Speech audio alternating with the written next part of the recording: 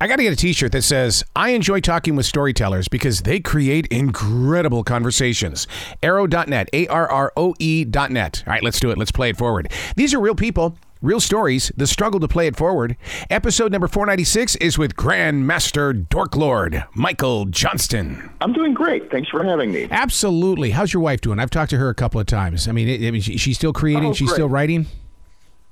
She's more than ever. She's a busy kiddo.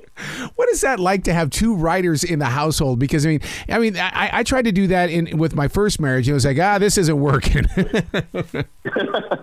Oh my God! Well, I've definitely been there, but no, it works pretty well. I think the pandemic has been a huge challenge because we're both working from home, and that has its own challenges. So there's a little less shop talk around the house because otherwise it would just be 24/7. Well, your new book, Confessions of a Dork Lord, Grave Danger. First of all, you're not afraid to say, hello, my name is Mike, I'm a dork. Yeah, I think so. I can definitely relate to Wick, who's my main character's sort of tortured existence. This is a guy who just can't get a break, basically. He's in magic school, but he's never cast a spell correctly. If he was in Harry Potter's world, he wouldn't even make the Quidditch team. But isn't that what makes it real, though, and why readers are attracted to books like this? Because they're going, oh, my God, this is really kind of written about me. I hope so. We all, many of us have read and loved books like Harry Potter, but, I always feel let down by him. He seems like he's good at school and he's also good at sports and he has great friends. And I thought, well, I never had any of that. I would like a protagonist who's still heroic, but, I can relate to. And Wick is kind of that guy. He's the guy who doesn't have any of that, really. He's still working on himself. Do you find yourself cheering for him as well? I mean, when you're putting those words into a paragraph, I mean, as the writer, I mean, that to me is the experience for you, and then you let it go for the rest of the world. Definitely. I think Wick is a guy that readers would definitely need to cheer for because he needs to be cheered up. He starts out these books really at the bottom, and he's clawing his way up to maybe the level that some other heroes start at. And I think that's compelling. I like a guy who has challenges. They're relatable. What did you feel in your heart when you were creating Wick that you felt that his journals were very important to be a part of this story? Yeah, so these books are told in journal form, which kids know from books like Diary of a Wimpy Kid and Dork Diaries and other similar books. And it's a really compelling medium because it's first person, and I use the word confessions in Confessions of a Dork Lord because it's kind of what diaries are. They're little confessions. They're almost like secrets we share with no one except our journal. So I find it incredibly sort of fictional journal, and they've been around forever, of course, is a really compelling medium. It's fun to peek into someone else's journal, isn't it? See what they're writing. Well, I'm a daily writer, so journaling is my life. I keep two journals. I do the morning pages in the morning, and then I do a defrag journal where I break it down. It'd be like if I were the author of Dork Lord here. It'd be okay. So you're going to call it Dork Lord. Break it down. Break it down. Break it down. Break it down. How do you process your creativity? That's a great question. Creativity is kind of a 24/7 thing for me. I live in Los Angeles, and I find I get most of my thinking done in the car, which is convenient because in Los Angeles we spend a lot of time in the car, and so perhaps that's also why the car and the shower. I feel like in times when I have a slight amount of distraction, I'm doing something else, I'm actually able to process my thoughts better, and I can get some core thinking done. I mean, beyond that, it's just sort of butt in the seat writing as much as is possible to get things done. Sadly, like anything else, it's a profession, as you know, and we simply have to write a lot to get it done. Yeah, a lot of people don't understand, especially as writers, that there's a narrator that lives inside of us, and that narrator is what puts those words on that page. Yeah, I think I'm somebody who I have a really severe dry eye problem that keeps me from reading as much print as I once read, and so to cope with that, I discovered audiobooks. Yes. it's become interesting because there are, some audiobooks are not great, but a great actor can really bring a whole new dimension to an audiobook. So, in a sense, like we hear people giving voice to these characters, and when I write books, sometimes I feel like I'm narrating my own audiobook. Like I've created an actor, and I'm using his skills to act out my character, and I can kind of hear that voice a little bit.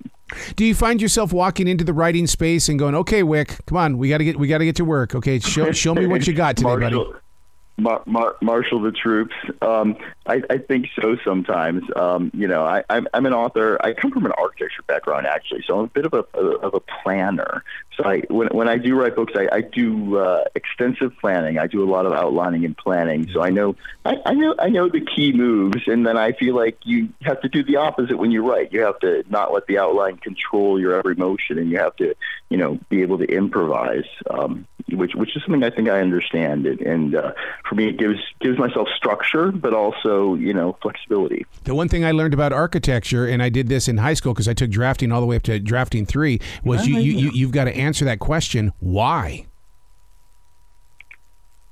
Interesting. What do you mean by that? In other words, why did I put the window on this side of the building? Why is the front door here? Why? And so when you go into storytelling, you're constantly asking why.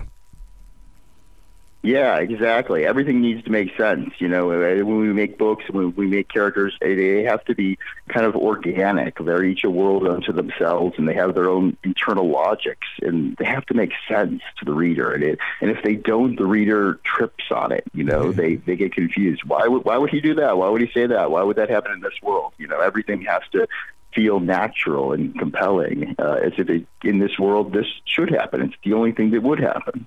I agree with that. And architecture has that quality too of composition, where all the elements are essentially in harmony. Everything makes sense with everything else, and has been plotted because of function, form, geometry, or structure. Sometimes architecture is a little more easy because we have some very concrete things. We have to put the plumbing somewhere, and so you can learn aesthetics, and structure has its own demands. We balance a lot more concerns. There's a little more flexibility in books. Oh yeah, because your stories have a foundation to them. Look at this foundation. The villains always get to do the fun stuff. I think you're the first person that's ever said that to me. Yeah. Interesting. I must confess, I have had a lifelong interest in the villains. They're sort of these perpetual underdogs, and often characters that aren't, maybe, especially in science fiction and fantasy, very brought to life in a way that's very full and interesting. And yet I've still found them compelling. They're the ultimate underdogs. They seem to always lose at the end. And so this book is about one of those. He's actually the son of a sort of Dark Lord, a sort of, fantasy villain. And I thought, I haven't really read that book. I'm sure it's out there. Somebody will tell me that there's probably another book that did the same thing. But I hadn't seen a lot of those, especially in this middle grade space. And so I thought, it's an interesting territory to explore. The modernism of writing is, I love the fact that you look at Wick as being an influencer. And I got to be honest with you, there are businesses all over this world that are searching for influencers. I love that you're handing that to the reader as well, where they can make a difference in their own world. Yeah, definitely. And Wick he's somebody who's he's struggling for. This is of course a fantasy book, so it takes place in something or like the Middle Ages, of course a fictional era. And but like a modern kid, Wick is looking for followers. Different kind of followers, not social media followers, but followers nonetheless. So he has some struggles that might be in common with the kids of today and the problems they encounter, even though he's coming from a really different world. So what do you do to prepare your writing self to create the language of the modern day teen? Because it seems like their minds are everywhere, but you have this way of getting them to focus in on the subject at hand.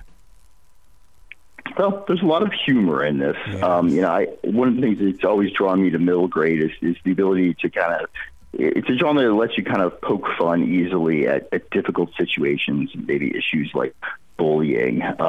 So humor is really a huge device for me, and maybe because when I was younger, that was my coping mechanism for the world, to kind of poke holes in it and make fun of it, and take people down a peg if I could. Humor can be very intelligent, very cutting, while still being fun to read. And especially in kids' books, I love a good laugh. Yeah, because I mean, my favorite kind of humor is what I call under the breath humor. It's like something will happen, and underneath your breath, you'll say something, and people will pick up on it, and they're going, "Oh my God." Yeah, that is a wonderful kind of humor, and it's great. We can kind of do that in books too, because we have a narratorial voice. We have this narrator who can slip us a little message, under as if it was under their breath. They can whisper it silently as they narrate to us, rather cutting comments about the other characters in the story. What is your favorite thing about writing? Is it the fact that you get to take yourself on the adventure first, or what is it that keeps you going back to that to that computer screen? I think so. For me, there's always been a real thrill to creating a thing. As we go through each draft and it becomes more polished, we kind of surprise ourselves at how the work comes to life. When I see a draft from when I first sketch it in until maybe months and months and sometimes a year or so later when I'm in copy edits, it's amazing how the work transforms and comes to life. And creating stuff for me has always been thrilling, and there's a real thrill to seeing the story come alive and seeing the words come together in a polished fashion. I just love that. I love creating something, and I love having a book in my hand at the end that I have something concrete that I hope paper books never go away, because I like having something physical that I've produced. True. I hate to only produce files. I don't want to be a guy who makes files, that people put on their computer. That is so true, because I'll tell you what, I think the one thing that I did not like about the lockdown was the fact that, we still did the conversations with the authors and stuff like that, but they would send me a PDF file. No, I want the book. I mean, I'm sitting here with your book in my hands right now. I'm feeling the texture of the paper. Right. I've got everything right here. Yeah, and it's I do love that too, and I think it's different. I don't think ebooks are the same experience. It's harder for us to read on a screen. Yep. It's not as good for our eyes. It's a different experience, the way I flip pages. It's, people like to pretend that there's no difference, but the differences are maybe even enormous. Yeah. And one of the things I love about Kids Lit is that people see their kids spending too much time on the iPad anyway, so I think they're more than happy to buy them physical books. And physical books really sell for Kids Lit, so I love that it's a genre that's really hung on to the physical book, and I think it will continue to. And I think publishers are responding to that. They produce very beautiful books. I love these books. They don't have a dust jacket. They have the cover printed directly on the boards, which I've always loved. It's actually my favorite. I wish all books were kind of done that way. Because the dust jackets tend to tatter a little bit, and these seem to wear a little bit better. So I think publishers put a lot of effort into making these books beautiful and something that you want to hold and have. And I love that. It's a real respect for books. Well, especially for young adults, because darn good and well, they throw it into their book bag, they throw it into their locker, they throw it wherever they can, and that book has got to take a beating. Exactly, yeah.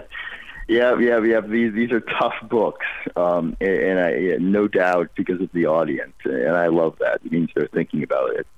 How do you move through the storm? Because there are young readers right now that are writing. They want to tell stories. They want to share stories. I call them writer hiders, but they're putting them underneath their beds. They're putting them up in the attics. They don't want to release what's being written, and they don't understand the process. It doesn't belong to you. Yeah, that's an interesting.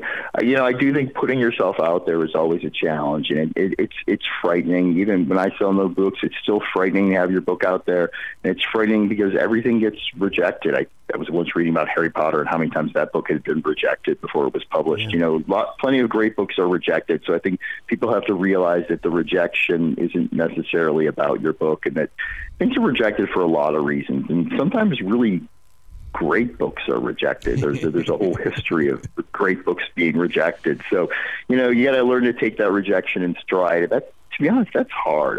That's something I still struggle with. And if I have when I get a rejection or a bad review or anything, it's something we struggle with. It's something that's hard not to take personally. So I understand why those kids keep their manuscripts under their bed. But, to produce, we need to deal with the trauma of putting our work out there in the world.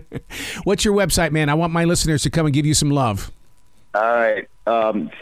You can, if you just type in Michael Johnston author, you'll find my website. And the best place to find out about me is on Instagram and Twitter. And my handle is M Johnston, Johnston author, M Johnston author on Twitter and Instagram. And recently, because I write for kids, I joined TikTok, which was its own kind of traumatic experience.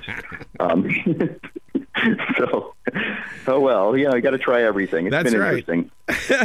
Mike, you got to come back to this show anytime in the future. The door is always going to be open for you. Thanks. Well, you be brilliant today, okay, sir? You too. Thanks so much for having me on the show. I had a great time.